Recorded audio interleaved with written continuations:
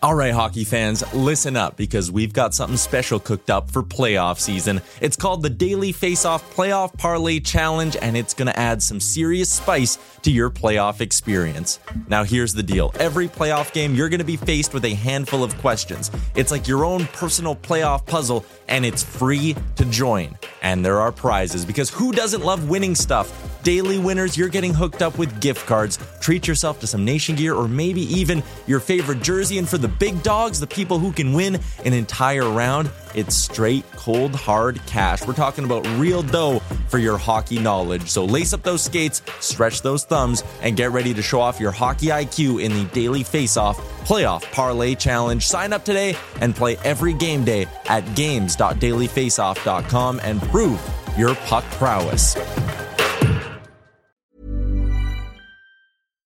Hi, I'm Daniel, founder of Pretty Litter. Cats and cat owners deserve better than any old-fashioned litter. That's why I teamed up with scientists and veterinarians to create Pretty Litter. Its innovative crystal formula has superior odor control and weighs up to 80% less than clay litter. Pretty Litter even monitors health by changing colors to help detect early signs of potential illness. It's the world's smartest kitty litter. Go to prettylitter.com and use code ACAST for 20% off your first order and a free cat toy. Terms and conditions apply. See site for details. Wow. Nice. Yeah. What you're hearing are the sounds of people everywhere putting on Bombas socks, underwear, and T-shirts made from absurdly soft materials that feel like plush clouds. Yeah, that plush. And the best part? For every item you purchase, Bombas donates another to someone facing homelessness. Bombas. Big comfort for everyone. Go to bombas.com/ACAST and use code ACAST for 20% off your first purchase. That's bombas.com/ACAST. Code ACAST. You're listening to Oilers Nation Radio, presented by the Nation Network. Subscribe for free on iTunes, Spotify, or wherever you get your podcasts from. Welcome, ladies and gentlemen, Oilers Nation Radio, episode 108. I am Bag Milk here with Tyler Yaremchuk, Rick, and Nation Dan. We are here for episode 108 of the best Oilers podcast on earth. And we are going to start this off by shouting out our friends at Sherwood Ford the Giant out in Sherwood Park, Alberta. It is time to winterize your vehicle. I don't know where you're listening to this or when you're listening to this, but right now I'm looking out my window a little bit and it is snowing. First snowfall of the year in Edmonton is coming. It is perfect time to start thinking about winter tires, car starters, whatever you need. Our friends at Sherwood Ford the Giant are here to help. You can go ahead and follow them on Twitter at Sherwood Ford and on Instagram at Sherwood_Ford_the Giant. And as we like to do, to kick off our podcast, we're going to start this off with the Sherwood Ford Giant Question of the Week. Mr. Yaremchuk, take it away. Sherwood Ford Giant Question of the Week. We've all seen what Ken Holland has been up to over the last week here. Is he done, though? That's the big question. Is this it? Is the Oilers roster as it stands right now the way it's going to look on opening day? Or is Uncle Ken, does he maybe have something else? Does he have another trick up his sleeve? What do you guys think? Well, before we get started here, I think that let's look at what he's done. So last week when we recorded the podcast, we were right in the middle of free agency. Shit was happening. We were all excited. It was a lot of fun. It was a lot of fun to do. So at that point, Kyle Turris signed. Mm-hmm. At that point, Tyler Ennis signed. Puljujarvi was back. But what we didn't get was Tyson Barrie happened the next day on Saturday. Cheap deal, 1-year deal. It's reported by basically everyone that's an insider that he took less money to come to Edmonton. Way less money. Which is something you don't hear very often, but I like it. And then another one that came almost very quickly after was Mike Smith back in on another 1-year deal worth a max of $2 million if he hits his bonuses, starting at 1.5, max $2 million. So back to the Sherwood Ford Giant Question of the Week: is Ken Holland done, gentlemen? Rick, I'm going to start with you. What are you thinking? I don't think so, but that's not to say that this isn't the roster going in. I think a good GM never closes the door on that type of stuff. So I would assume he's still making phone calls, still accepting phone calls, still looking at making little tweaks here and there. But I think he's also proven that he's not willing to overspend for anything. So I think he'll be out there looking, but I can't guarantee he actually does anything. It's all up to whether or not the other GM is going to kind of play ball with us. Dan, what do you think? I still think with the injury to Klefbom, with him not really being able to move around much on the defense, I think he goes out and probably finds another veteran defenseman just to kind of, fill in the gaps once we get closer to the season here. But I understand his desire to just say he's done, so that way we don't speculate too much. But I think that the defense probably needs a little bit more solidification, especially like we talked about with these teams playing in COVID. An opportunity for them to contract COVID and have that affect the roster going forward. So you need to have some NHL ready defensemen to be able to pick up the slack, and maybe they start the season in Bakersfield. But I think that this is probably the roster that we see started. I just think that he has to make a couple more small minutia moves. Tyler? Yeah, I think there's going to be 2 more moves coming, and I think they're both going to be for left shots. I think he'll go get a left winger somewhere, just a guy who he's not going to cost you more than 1.4, 1.3 million. I'm looking at a guy like Dominic Cahoon, right? Someone who might have the potential, if he clicks with someone, to be in your top 9, or he might just be a fringe guy who's your extra skater every once in a while. But a guy like that with some offensive potential on the left side up front, and on the back end, I agree with Dan. I think that he's going to go get maybe not a veteran, but a capable NHL option for the left side, just because injuries happen, and I'm not sure if they're entirely confident in William Lagesson being their 4th best left shot D-man. They might want something in there to as a bit more of an insurance policy. So I think a left winger and a left shot, neither one making more than $1.4 million. Gregor this morning on OilersNation.com reporting the Oilers did make an offer to Cahoon, but it was a little bit shy of what he was looking for. However, he's still unsigned, so there is potential to make that happen. One thing that, since we're talking about a left shot D-man, he just thought it'd be fun to look at an aging veteran who seems to still be able to do it despite the fact that he is 2,000 years old. And a lot of people on the nation really liked the idea of bringing in Zdeno Chara on a 1 year, provided that you could get him for cheap. The guy has made all the money in the world that he's ever going to need. He still wants to play. And at 9,000 years old, his options could be limited. Would there be any interest from anyone here in that happening? It would be great because Chara is a legend and it'd be cool to see him in Oilers colors. It's just not a fit. I think he would look at the Oilers depth chart and kind of go Nurse, Jones, Russell. There's 3 NHLers there. I'd imagine Chara, if he's going to come back and play, wants to go somewhere where he's playing every single game or close to it. And I would also imagine there was talk that, I believe he has a young family and things like that. I'm not sure if he wants to uproot them on a 1-year deal to come to Edmonton in the middle of a pandemic. With Chara, I have a feeling it's Boston or somewhere on that East Coast, or it's just not going to happen. That'd be kind of cool to see him play instead of Russell, though, no? No, 1,000%. Well, sure, but I mean, maybe that's like you have a trade for Chris Russell, so you move him out, then you go spend $2 million on Chara, then you use your $2 million to go get something else, kind of thing. But that's a lot of hoops to jump through. And then he plays all the defensive minutes, and he plays the bigger load of the defensive minutes, and it's tough to do. But I don't see it happening. Dan? Well, I have time for him on this team. I think back to this team when we brought in an Adam Oates when he was way past his prime, but he came in and he helped lead some of the younger people along. Jared Stoll had to take face-offs. Exactly. Yeah, Jared Stoll points to him as the reason he knows to do that. So I think that there's a purpose to it. But I agree with you guys. I think that there's no real way he ends up anywhere other than on the East Coast, somewhere in and around Boston. But I would love to see it. The family thing that I don't think is that big of a thing, because I don't think those guys uproot their families. No, but you guys hang out here and I'll see in a little bit type of situation. But he's comfortable playing on the East Coast. That's just and I think we've seen that a lot with a lot of players as they go on in years. They like to stay on the coast that they're used to. Patty Marleau. That's a select few. I mean, Patty Marleau plays on the other coast, then went to Toronto, went back to the other coast. But I mean, now he's back in San Jose. Yeah, but he's more but I mean, you can't even. That's not a thing, because in the West Coast, the travel is horrendous. When you play on the East, it's for the travel, right? Like when they say play on the coast, they're talking about play on the East because your travel is way less. I remember there a year where Ovechkin slept in his bed almost every night after January 1st. Whereas, on the West Coast, you're on the plane damn near more than anything else, right? So I don't know. These guys, they like to play hockey, man. Sometimes, that's what it comes down to. A guy like him, he's still playing at his age. I don't think he's too worried about where he ends up playing. He just wants to keep playing. The thing according to this came up because Pierre LeBrun on TSN on the Insider said that he's exploring all options.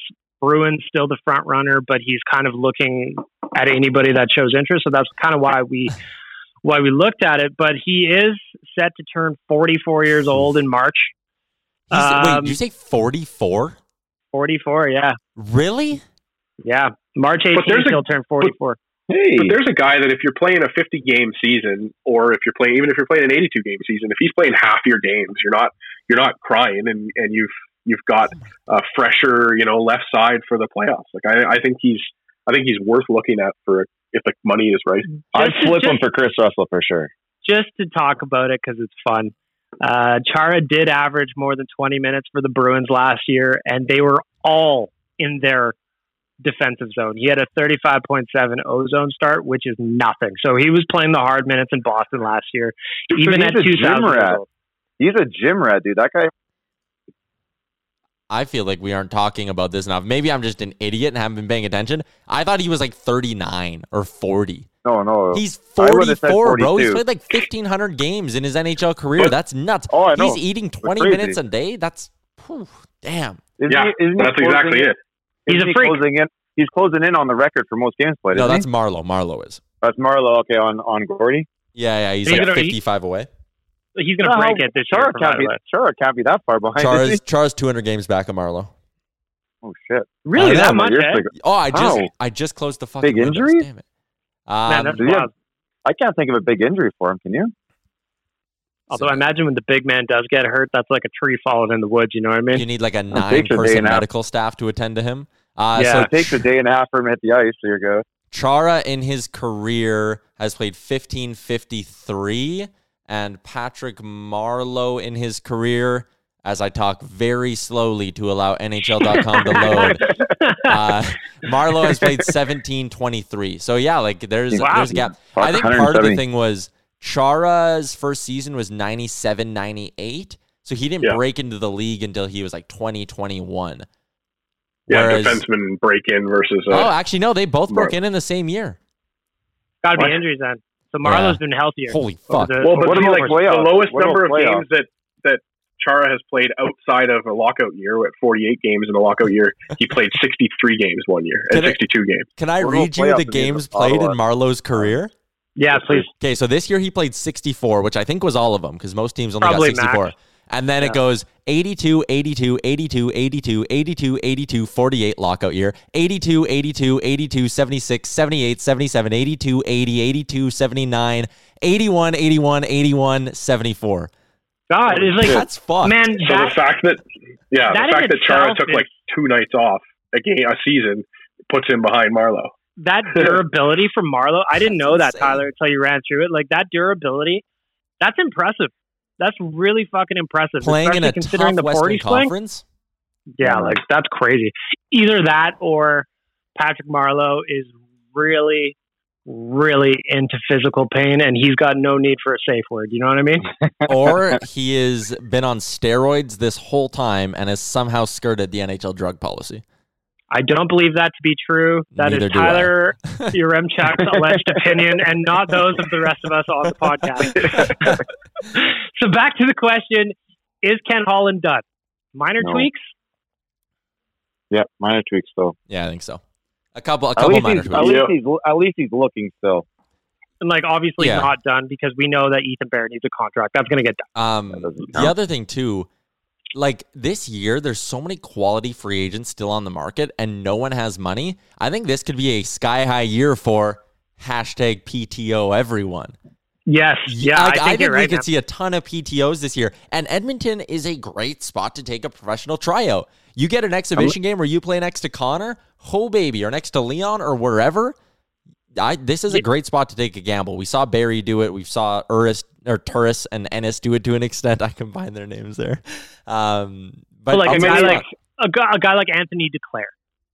How many last year's scratch tickets end up disappearing then? Like the Euros. Oh, I mean, the knee guards.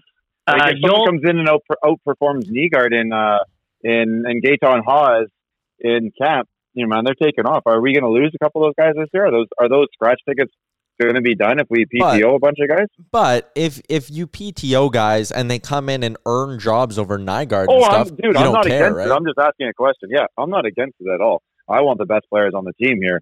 So, yeah, whoever wins. I really don't care after that. I think as of right now on the lineup, the only scratch ticket we have is Archibald, right? He'd be the only guy that you would say is penciled in the lineup. Nygaard and Haas, I think, are too. No. Well, I guess, are you bumping Kara out? I'm looking at Puckpedia. I'm actually surprised Kara's still here, to be honest. Yeah, me too. Like, I wouldn't be surprised if Haas, I think Tippett trusts Gaetan Haas too. I wouldn't be surprised if Haas plays a lot more this year, a lot more than some people think. He did seem to, you know what, to me, I thought Gaetan Haas actually last year, as the season went on, coming over from the Swiss League, it took him a minute, but then he looked a lot better as the season progressed. He's got wheels. He's a right-handed centerman, can play on the wing. I think that versatility Tippett would probably like. And I would have Nygaard in the lineup over Chason. Yeah, but we know that's not going to happen, though. I know, but like for me, one, I would be trying to move Chason's cap hit. And two, like, I just think he's a slow boots, bottom six guy who can contribute on the power play. Just put James Neal in that spot and put Nygaard in, man. Get more speed in that bottom six. Like, I like Chason. He seems like a great dude, but I think there are better options. I think I'd rather have Nygaard in the lineup over him. Yeah, he kind of filled a spot when we needed him, and we're at a point now where we don't need that spot filled by a player like him anymore. And instead of putting Neal there, I know I sound a little favoritism here, but I'd take a look at putting 98 there. It's just that right-handed shot, man. You saw what Letestu did all those years ago, right? And even Chason.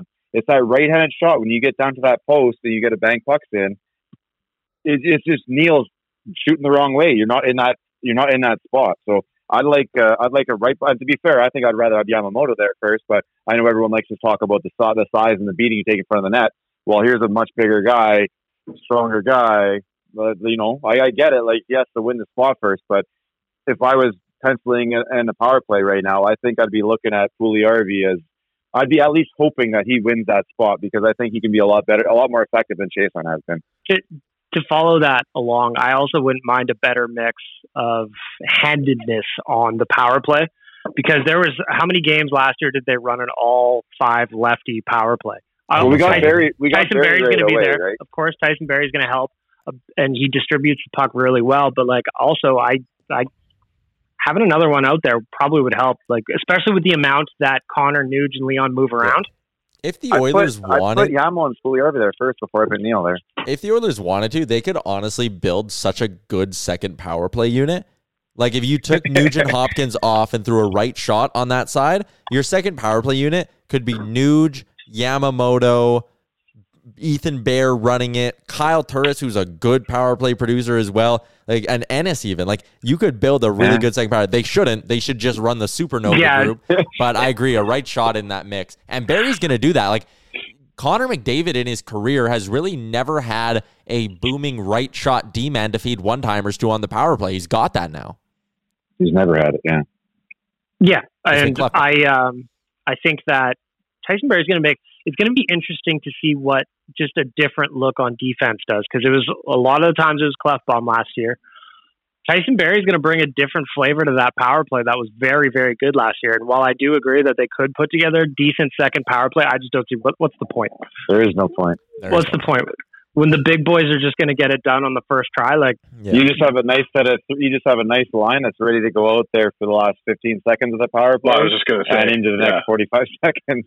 Yeah, the big boys are playing a minute 30 of every power play now. Yeah, so you got really 30, matter. you got 15, 30 seconds, and then you're also out there. If you got to keep the puck in their end, you got to take advantage of the fact they're out of gas and they get the new player out there. That's your guys' power play too. Going back to just is Holland done for a second, just to wrap it up. I think it's going to be interesting around the league how many people are hashtag PTAing everyone, because there's a lot of players out there that they would get more in any other year than 2020. And there's a lot of guys that are still waiting for deals. I'm still on Athanasiou watch.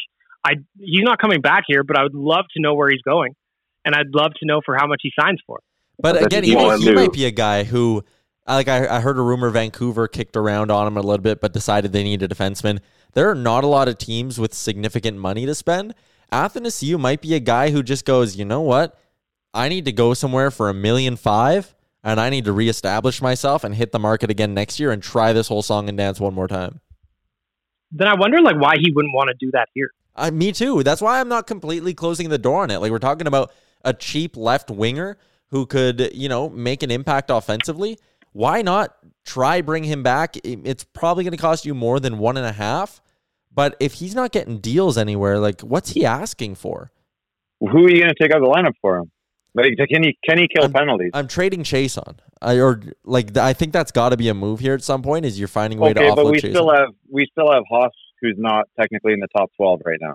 Injuries happen. You want to have a couple extra bodies taken around. No, hey, listen, injuries. I completely get that. But are you going to be able to sell a guy like AA on? Hey, you're 13, but you're first in type of situation? I don't think he would be even. I think you could look at him and say you're going to be an everyday player as long as you're producing, because he would be. So then obviously it looks like JJ and Chason come out, Haas and AA go in. Yeah, why not? I think that makes and then Nygaard's still on the outside. But he's your 13. You throw him in once in a while. Yeah, no, 100%. I don't think it's happening, guys. I think that if AA is going to do it, he's just going to go somewhere like Colorado on a smoking deal. And I don't think we're looking at him. I think that you look at Taylor Hall and how he got offered less money to go play in Colorado than apparently we did. But he went and found money in Buffalo. Tennessee is going to go find money somewhere and get paid, as he probably should, and then address it in a year or two. No, he didn't get what he got last year. I think he's going to get some kind of money from somebody. I feel like these guys that have waited it out are just kind of waiting to find that money now. I don't think that these guys are wanting to. You got to find a dance partner. These teams aren't going to find no bags of money to hand out, though. It's like a guy like Cahoon. If Gregor says he said no to Edmonton because it wasn't enough money. If you're a guy like Dominic Cahoon, you should probably just be looking for the best fit. And the other thing too, let's say Edmonton's offer is $300K shy of what you thought it would be. Okay, let's put that into terms of this year's pandemic, where $300K, that difference, is getting cut down 28% because that's what they're apparently going to lose in escrow. And it could potentially get cut down another 25% if the season isn't a full 82 games, if they only play 60 and they start prorating salaries. Is that what they do? If they end up playing a 48, 60 game season, are they going to get prorated down to that? Oh, yeah. This is why I still don't understand why the players are okay with pushing back to January 1st or even February 1st, as the Vegas owner spilled there the other day. For them, you want to make as much money as possible. Dude, get out there in December. But the players don't have a ton of control over that. It was the same thing in baseball this year. The players wanted to play, man, and the owners, the word was the owners were just kind of pushing it to keep prorating salaries. Yeah, I guess, I don't know. I suppose, the owners, their only real benefit is fans in the seats, and obviously that's not really... Well, you can get some fans in the seats come December 1st. The Oil Kings are pushing... Even in Canada, you might be able to do it. The Oil Kings are asking for 500 or 5,000 people, I think it is, at their games. 5,000 is almost as much as they had at games last year. That's more than I think that they would open up the arena, though. You can spread that out pretty well, can't you? Yeah, if you open up the whole barn, for sure. Yeah. I think that's what I heard. So you got to imagine that the NHL teams are going to be pushing for that, especially when you look at, the Florida Panthers, if they're playing a home game, are going to be able to have the entire arena filled, which is terrifying to think. It's 17 fans, so it'll be fine. Tampa Bay Lightning are going to be able to have an entire arena filled, right? You just look around the league, and some of these teams are going to be operating at full capacity, and some of the teams are going to be begging for... They won't be doing that. Even the football teams have been offered the same thing, and they have sat back and said, no, we're not doing that. Because college football stadiums filled. But they're not filling them at all. They're 30% full. Because I listened to the Bill Foley interview this morning. I'm working on something for the Nation for the weekend.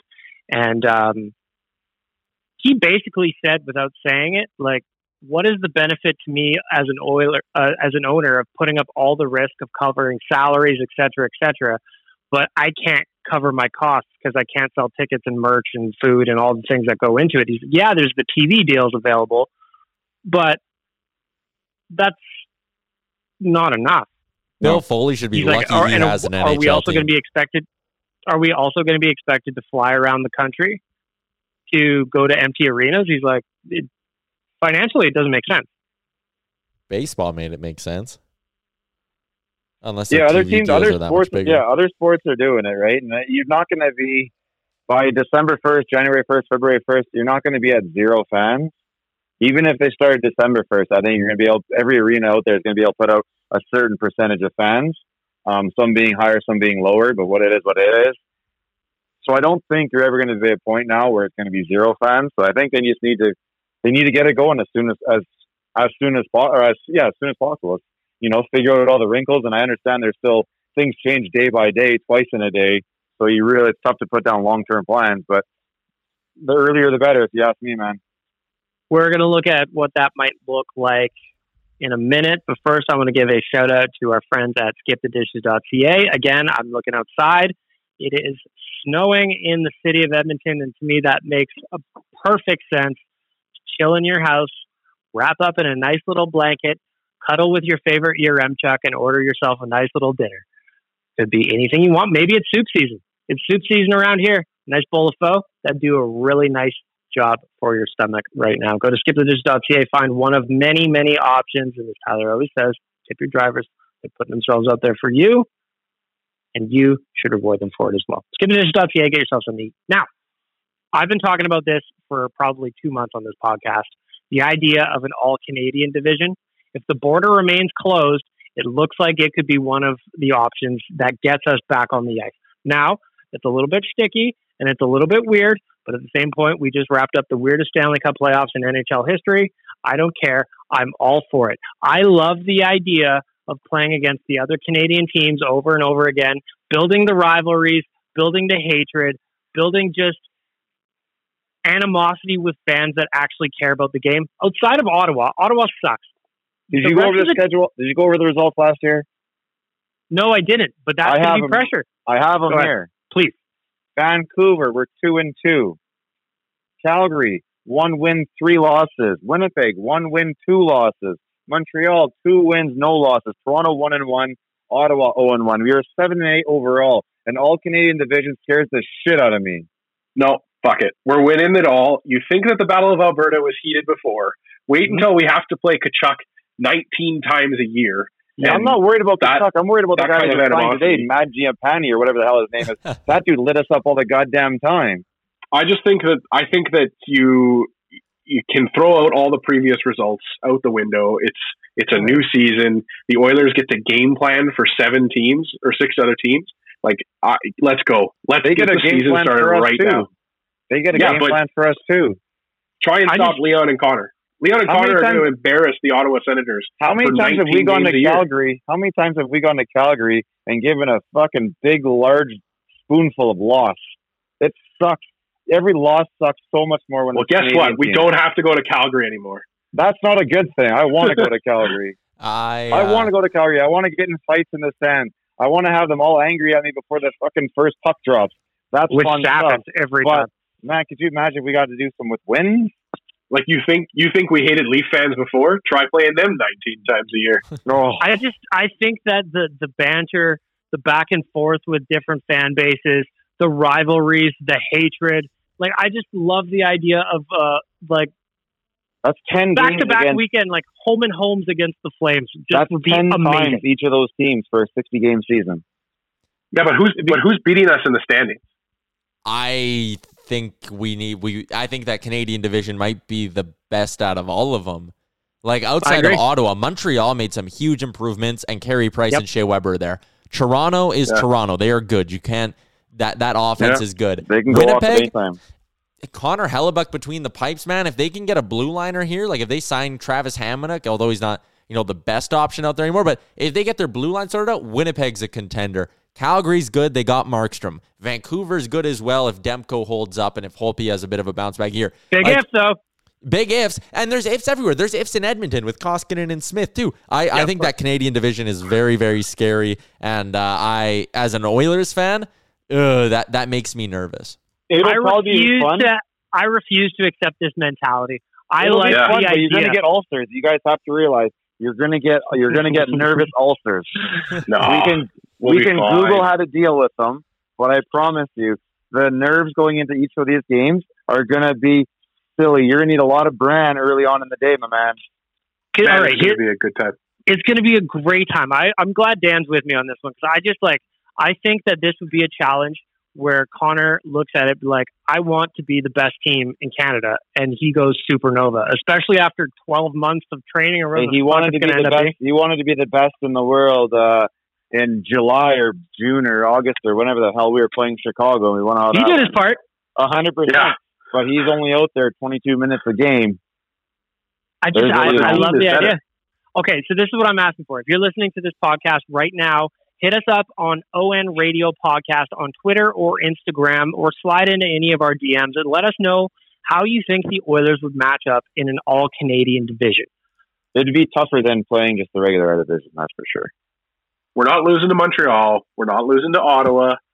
We're going to beat Vancouver more times than we've lost to Ottawa. Ottawa has like a bunch of AHL players. We go out there and we're like, everyone's playing with the wrong-handed stick and we're still sleepy.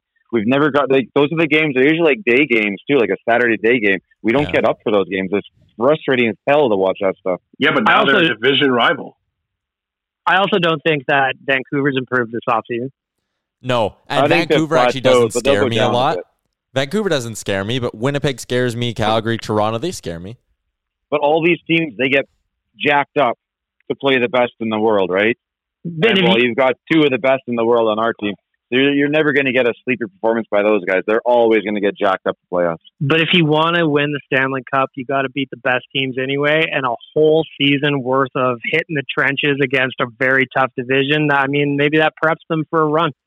I'm down whenever they make a schedule. I'm good with it. It is what it is. Let's just get the games going again. But yeah, it terrifies me. It'll be cool and it'll be fun. Hindsight, hopefully, we'll look back and be successful. But I'm telling you guys, you're going to go into games. We're going to get nervous ulcers. Anxiety's going to kick in.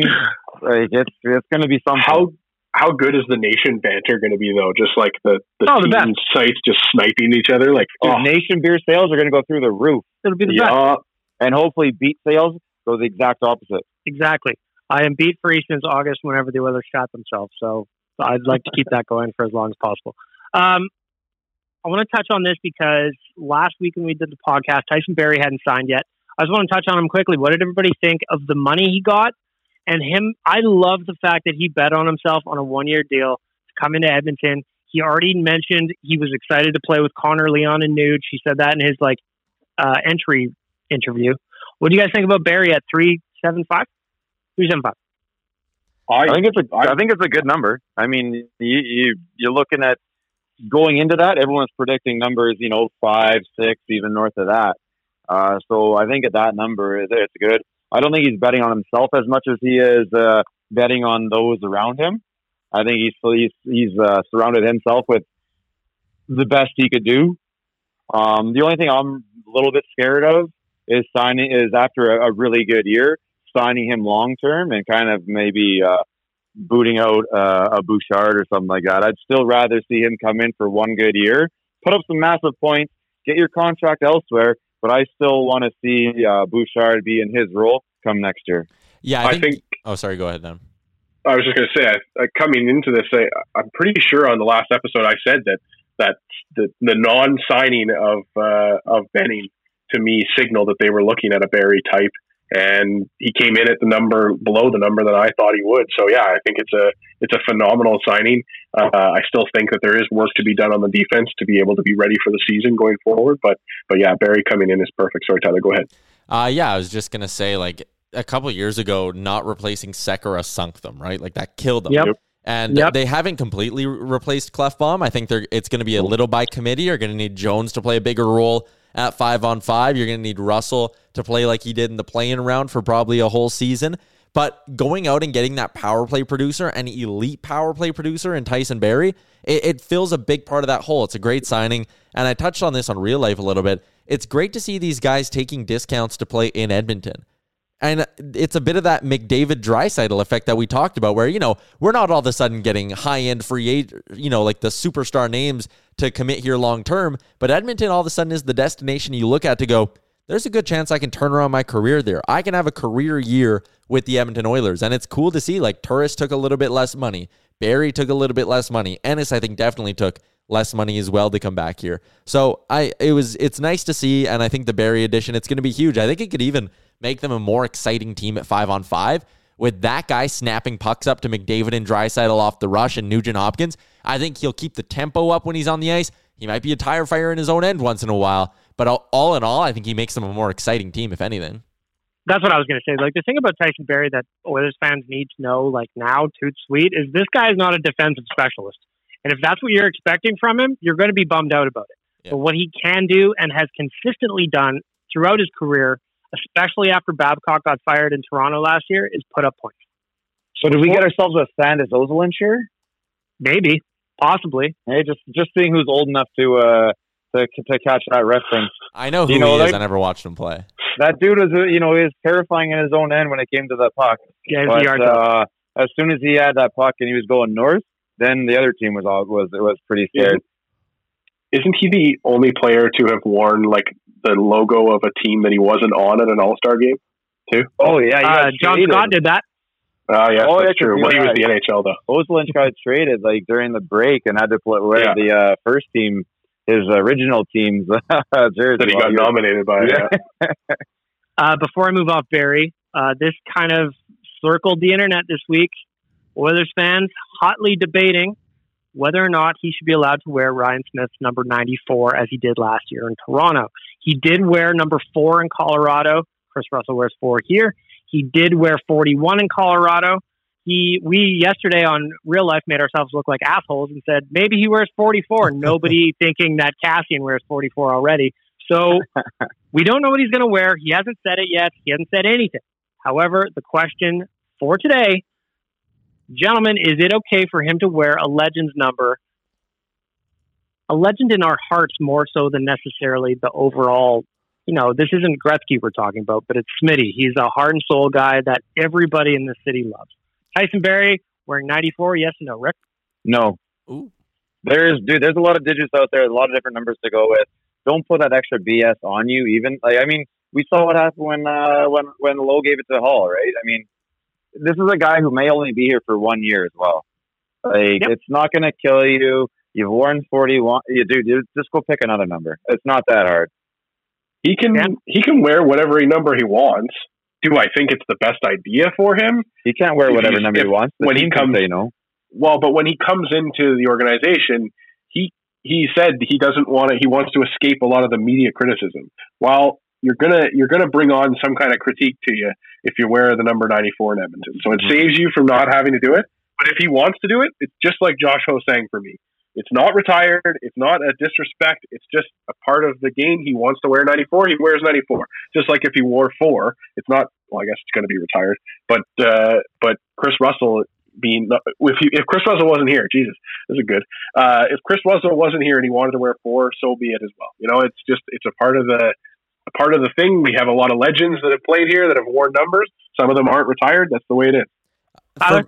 For me, I kind of agree with what you're saying, Dan. Like, he can wear it if he wants, but it might not be the smartest move. Like, all you're really going to do is irk a section of the fan base. Like, no one's going to sit there and be like, oh, I love Tyson Barrie because he's wearing 94. But people are going to sit there and be like, that fucking Barrie wearing 94, disrespectful. So if he wants to do it, he can. And he should probably do it the right way by calling Ryan Smith, saying, hey, can I wear 94? Then the Oilers should probably do a nice thing on social media. That's like, Ryan Smith gives Tyson Barrie his blessing and have the two of them talking. Like, yeah, you got to film that call. Film the call, make it like a heartfelt moment for Oilers fans. Have Ryan Smith say, I loved the memories I gave Oilers fans, and I loved wearing 94, and I hope Tyson Barrie gives you great memories as well, right? Like, you do that. But if I was Barrie, just fucking steer clear, bro. Pick a new number. Wear 84. Okay. I'm with you guys 100%. First of all, if he wants to escape criticism, just don't do it. But if he does do it, this is the opportunity for the Oilers to fly Ryan Smith into town, have him handing over a jersey to Tyson Barrie with 94 on it, and make it a thing. But like, if he wants to avoid, so here's what's going to happen: he wears 94 and he fucks up, as every player does. and then people are just going to shit on him and pile on, and there's no point in it. So just wear something else. Who cares? 84 is Ladgeson's number, for the record. Take Ladgeson's number. Fucking who cares? It doesn't matter. It does not matter. The team has to just take it out of. The team just has to remove it from conversation. Go, okay, 4. Once Russell's done, 4 is untouchable again. 94 is untouchable. Doesn't have to necessarily get retired the way the rest of them have, because there's that whole Hockey Hall of Fame bullshit to tie to it. Do the Ring of Honor thing, the Eskimos do, or whatever. But yeah, I think it's just easiest for the organization to take the number out of it and not allow it to be an issue. I just don't get it. Like, I don't understand. Like, so Tyson Barrie wears the number. It doesn't change what Ryan Smith did for the organization. Like, I think that they have pretty clearly set parameters that you have to be in the Hall of Fame to have your number retired, and that's the way it is. So Lowe is up next, so we won't have to talk about number 4 anymore. But Ryan Smith isn't in the Hall of Fame, so he can wear the number. Totally, I'm totally on board with that. But again, I hear what you're saying, and I agree that if he wants to avoid the criticism, just walk away from 94. But he's absolutely allowed to, because it's just a number on a jersey. He's not replacing Ryan Smith in our memories. Just like Sheldon Surrey didn't replace Chris Pronger. What's the difference between a number and a nickname then? What's that? What's the difference between a number and a nickname? Well, yeah, I mean, no one calls Mike Smith Smitty, because well, they do all the time, actually. Yeah, they do. Well, I know, but Dan, you've tried to steer away from that, right? I do, and again, it's the same thing. Steer away from it. If he wants to be, if Mike Smith comes out and says, "Hey, my nickname is Smitty," then yes. But you can't control what people are saying about you. That's different. That's a different story. I don't think you call him Smitty. I don't think. I try to think of another one off the top of my head, but you don't call another person Gator. But that's as a fan, right? It's not player to player. Like, the player decides his number. So if he wants this criticism, all for it. Wear 94. You're going to get some people that are going to be mad because you're somehow besmirching Ryan Smith's name. But at the end of the day, he's not. Although if I'm just looking at a little bit of jersey history right now, the people that don't care, there's Glenn Anderson, his number's retired. Bernie Nichols wore it after him. Corson, Intra Nuvo, for the people. Those were all worn before he went into the Hall of Fame. Yep. And then 17, Yari Curry's obviously going up. Rem Murray wore it last in 2002. 31. Ralph Nuvo wore 17? He wore number 9.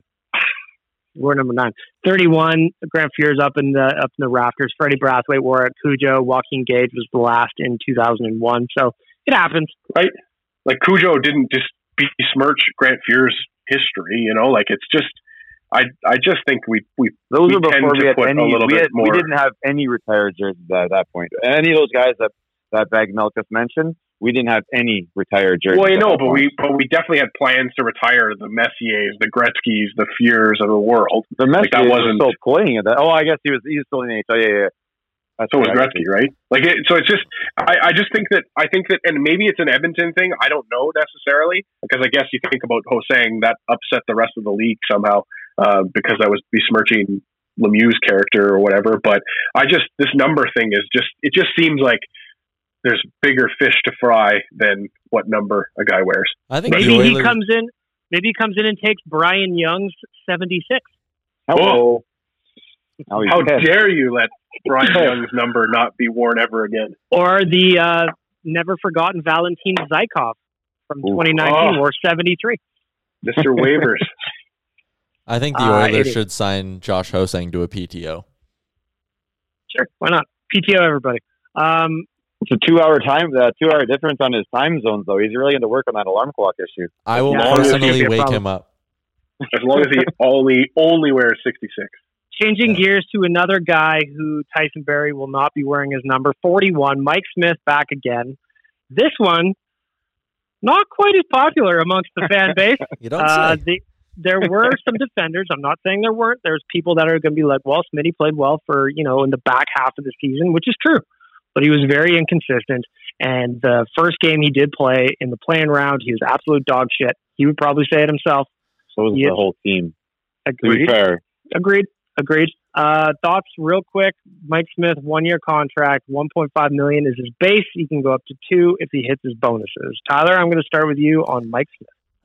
It leaves you wanting more as an Oilers fan, doesn't it? Like, you wanted them to go out and significantly improve their situation between the pipes, and they just didn't. Like, Mike Smith last year, you said it, he was inconsistent. The good moments were real good. The bad moments were real bad. And I worry about an aging goaltender who is now a year older. I worry that the good moments just simply won't be as good, and the inconsistent stretches will last longer than they did last year. So there's risk in this signing. It could work. It could. Mike Smith could come back, have a great season. I'm sure he's going to come in incredible shape, and I think he gives them a bit of a spark between the pipes as well. But it just left me wanting a little bit more, and I don't love the fact they gave him $1.5 million base salary. I think that was unnecessary. Who else was going to sign this guy? They probably could have got him for $1 million or $900K. Dan, what do you think, Mike Smith?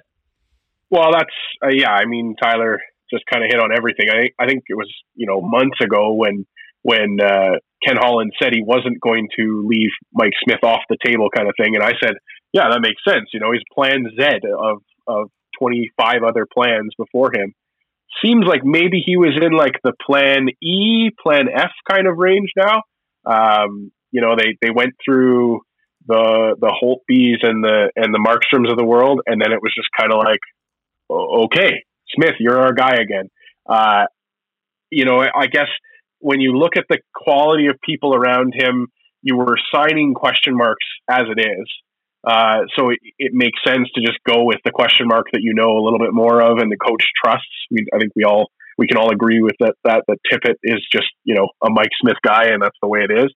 But I think that the other reality we have to look at is that Mikko Koskinen is going to get the bulk of the starts this year. He's going to be starting 70% of the game. Yeah, and that's what you have to think the signal is with signing Smith as opposed to signing a Thomas Greiss or whoever was available at that moment after all the big names went away. So I think that it was good that they tried to identify it as a thing going forward. I'm glad that they didn't sign Markstrom for 7 years of his life away after 30. But it's disappointing to see on the fact that he was plan E, and like Tyler said, he got paid probably $1.5 million more than we should have wanted to pay him. Rick? Yeah, no, you guys nailed it right there. I mean, I was excited about everything we had done up until that point. Again, on the opposite side of things, I still want to sit there and give Holland a pat on the back. He had certain caps for each individual player, and he refused to go over them. That's two off seasons in a row that he's been not willing to overspend. This year, it turned out a little much in our benefit, getting Turris and Ennis for the price we did. We do end up with Mike Smith, who, you're right, he probably was like plan E or F. But I think there's also a little bit of, at least you know what you're getting, as opposed to bringing in somebody else who you might think he's 0.2 or 0.3, whatever, better than Smith, but you don't know exactly what you're getting. So I think we're going to sit here and look at Koskinen having to be the number one and Smith the number two. And Koskinen, last year he played one game less, but in the year before he played 55 games. So if you get, who knows how many games he played this year. If we play 60, Koskinen gets 45 of them. It's only 15 games for Mike Smith. We play 82. Well, Koskinen already proved that he can play 55. You might have to bump that up to 57, 58, 60, somewhere in there, depending exactly how Smith is after each one of his games. But, it is what it is. It's not the end of the world. There's definitely different names out there you'd rather have, but you know what you're getting yourself into. These two guys work well together. And, as long as we see Nico play 75% of the games, I think it'll be okay. The other thing, too, just with the money side of things, ask yourself, and this could be this is probably the defense of the move, is what helps this team more next year? A combination of Tyson Barrie and Mike Smith, or a combination of Thomas Greiss and a replacement level defenseman? Yeah, that's fair. We're going back to the whole Lucic, Larson versus Hall, Demers thing, right? I guess then we lost out on, I don't know. Well, I guess you probably say we lost out on that one, but you're right. I think with when you put them together with Barrie, and then you look at what the opposite would have been, somebody less than Barrie, but somebody marginally better than Smith, we're probably better off in the situation we're in. Just for me, my big thing on Mike Smith is I would love for him to prove me wrong. I'd love for him to prove me wrong and come in and have a great season for the Oilers. I'd love it. I'll be the first to admit I was wrong. I'll throw a hand up in the air and I'll say, Mike Smith, I'm sorry. Please don't hurt me. However, what I will say is that Dave Tippett, I really need him to shake the Smith thing that he's got, because there was like a clear, that's his boy. That's his boy from back in the desert. And I think that if this team is going to be successful, they need to go with the goalie that was the more consistent performer last year, which was Mikko had a 917 compared to his 902. So I understand what everyone's worried about with the coach and the goalie there, but I think the coach, hopefully the coach is smart enough to realize he's got to roll with his better one and utilize his backup in more of the backup role rather than the 1B. Before we get to our Oodle Noodle Hot and Cold Performers of the Week here to wrap things up, I want to go around the horn really quickly. Who's the biggest surprise in free agent for you guys? And I'm going to steal the obvious one. I'm saying Taylor Hall to Buffalo is shocking. He got offers from Colorado. I know he got one from Edmonton.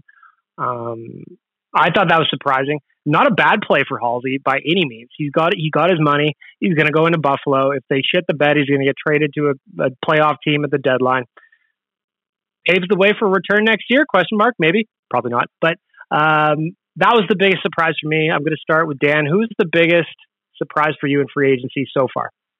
I think it was the Vancouver Canucks' inability to really do much to kind of stop the bleeding.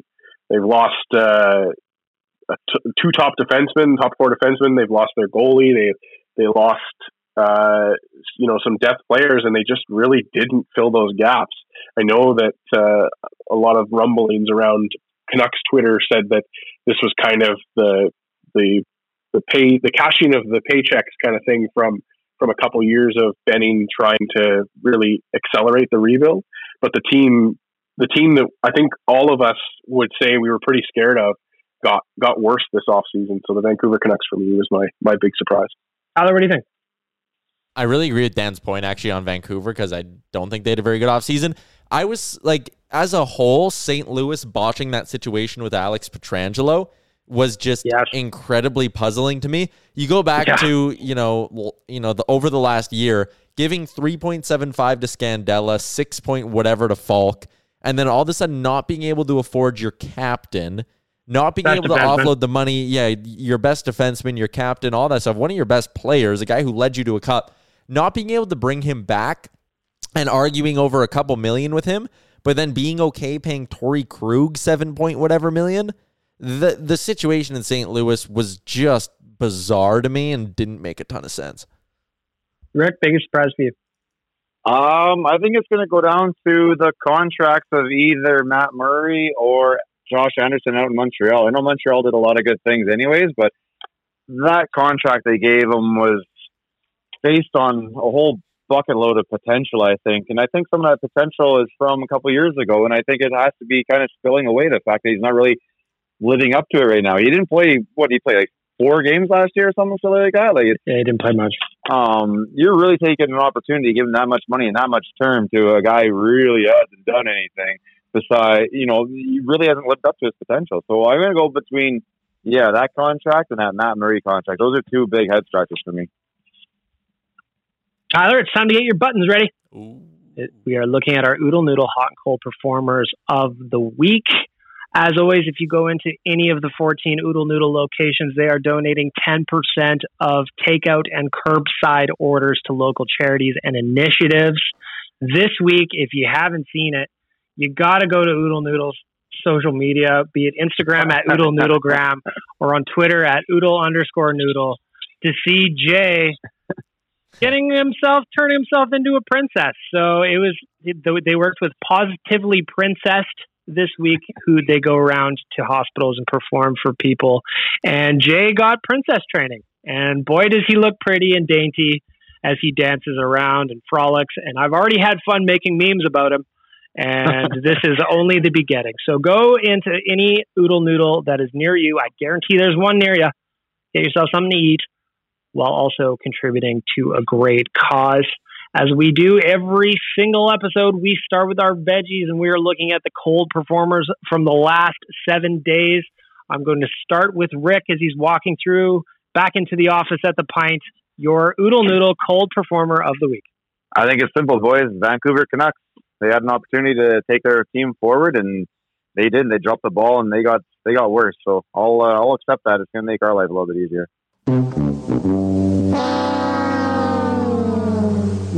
Mr. Nation Dan, your Oodle Noodle cold performer of the week.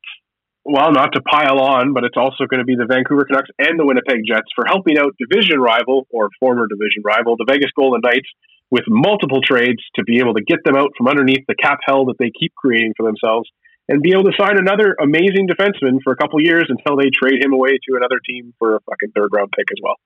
What the hell is going on? I love that pun. Tyler, your Oodle Noodle cold performer of the week. This one's personal. I'm not going to share the full story. In fact, I'm hoping to share it on an episode of Real Life soon. But it goes to the girl who swung her car door open incredibly hard and smoked my car door in the Safeway parking lot. Boy, I really hope she starts replying to my texts right away because I want to get my door fixed. That girl, she's my cold performer of the week. I'm upset. I recommend going to Tyler's, was that on Twitter? You posted the picture? Yeah. There's a story behind it. It's not a great story, but I'd say it's a good story. I'll share it. Once I get my car fixed and I'm not worried about any repercussions of me going public with this story, I will share it on Real Life. My Oodle Noodle cold performer of the week has nothing to do with the NHL. I just want to say I fucking hated this season of Big Brother. It was so boring. Nothing happened. It was so stupid. Nobody took moves. They just were friends, and it was boring, and I hated it, and I can't wait till it's over. Big Brother, you suck. I hate you. We have been hoodwinked, bamboozled, led astray, run amok, and flat out deceived. That's exactly how I felt. Thank you. We're going to go to the hot performers of the week. A little bit of positivity from the last 7 days in our lives, and this time I'm going to start with Mr. Yaremchuk. Hello. Your hot performer of the week. I'm actually going to give it to Ken Holland. I like the work he did over the last week, or over the last month. I'll even say that. The Puljujarvi deal, solid. Ennis deal, amazing. Tourist deal, I like it. Barry deal, I love it. Smith deal, I'll give you a pass because you gave us 4 other good moves. Ken Holland is my hot performer of the week. I like this right here. I like that too. Mr. Nation Dan, your Oodle Noodle hot performer of the week.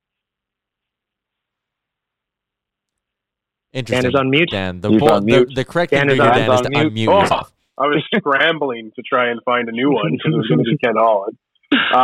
But you know what? It's going to go to Taylor Hall because he somehow, every time he goes into free agency, he keeps that door open as to, it might be Edmonton. And then he left the door open again with the report that maybe he's just signed that 1-year deal to be able to come back home again after this season. So it's Taylor Hall for getting that money and keeping the door open on a return forever. Cash money. Provided that doesn't mean that they have to make a choice between he and Nuge, I would be fine with that. Rick, your Oodle Noodle hot performer of the week. Well, I think I'm going to go with a personal one here too, and I'm going to give it to the Buffalo Sabres. Not just for bringing in my buddy Taylor Hall, but going in and bringing buddy of the whole Nation Network. Yeah. Adding Brandon Davidson to their lineup. Yep. I was able to have a quick little chat with him there whenever the hell it was done, and yeah, he seems pretty pumped up. He likes the fact that Ralph's there, and he said, hey, I think it would be a good fit. So then they get to sneak in some Taylor Hall afterwards. So yeah, hopefully things work out for them. Put some respect on my name. Love the Brandon Davidson signing. He's a good dude, great guy. Love seeing him get a shot out in Buffalo. My Oodle Noodle hot performer of the week, just to wrap things up, I'm going to go right here on the podcast and wish a very happy birthday to Tyler Yaremchuk, who just celebrated yesterday. Nobody likes him when he's 23, as Blink once said, but I do. I like the way he looks today. I like the way he smells, and I like the way he hugs me when he's drunk. So I'm going to give my Oodle Noodle hot performer of the week to Tyler Yaremchuk. Yeah! Thank you. You're welcome. You're welcome. And Dan, I just saw you posted on Instagram about some Twitch trivia. If you could please walk us through that as we wrap up the show. Yeah, so Wednesday night, we're going to have the triumphant return to official Oilers Nation on Twitch, and we'll have some Oilers-related trivia there, and you'll be able to win some prizing. Pricing is to be determined, so it's just kind of vague on those details right now. But Wednesday night at 7 p.m., just follow us on Twitch at Official Oilers Nation, and hope to see everybody there. We'll have some trivia fun for everyone. Always good. Get your Oilers knowledge intact. Mr. Nation Dan is going to be hosting a little bit of trivia. Wants you to win some prizes, but you got to flex that big old brain ears. Got to do it. From Tyler Yaremchuk, Rick, and Nation Dan, I am Bag Milk. Thanking you all for being here again, though. I'm disappointed in each and every one of you that make it this far in the podcast because there's no new reviews in Apple Podcasts, and I just want to read your shit. That's all I want to do. Yeah. I want to read what you think. How do they go about to do this? What do you got to click to get this done? You can just go to find Oilers Nation Radio on Apple Podcasts, subscribe right there, and you can also rate and comment right there. Super easy. You can do it right from your phone. You can do it on the toilet if you want. You can even tell us you're doing it on the toilet. For Spotify, there's the same kind of system. It's just go in and rate, and then you can submit a message, and we have to read it on the air. So that's the caveat. I'd love to read it. That's what I want to do. Rate, subscribe, tell a friend, tell a cousin, tattoo it on your face. I don't care. Just get this podcast out there. We're growing, and we're grateful for you. I want to thank Sherwood Ford the Giant, Skip the Dishes, and Noodle for making it all possible, and each and every one of you for being here. I am Bag Milk. This is episode 108 of Oilers Nation Radio. Have a fantastic weekend, everybody. Shout out Damien. Best wishes.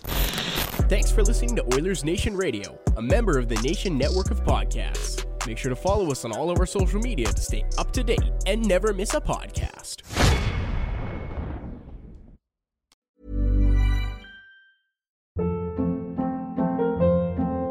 Hold up. What was that? Boring. No flavor. That was as bad as those leftovers you ate all week. Keke Palmer here, and it's time to say hello to something fresh and guilt-free. Hello Fresh. Jazz up dinner with pecan-crusted chicken or garlic butter shrimp scampi. Now that's music to my mouth. Hello Fresh. Let's get this dinner party started. Discover all the delicious possibilities at HelloFresh.com.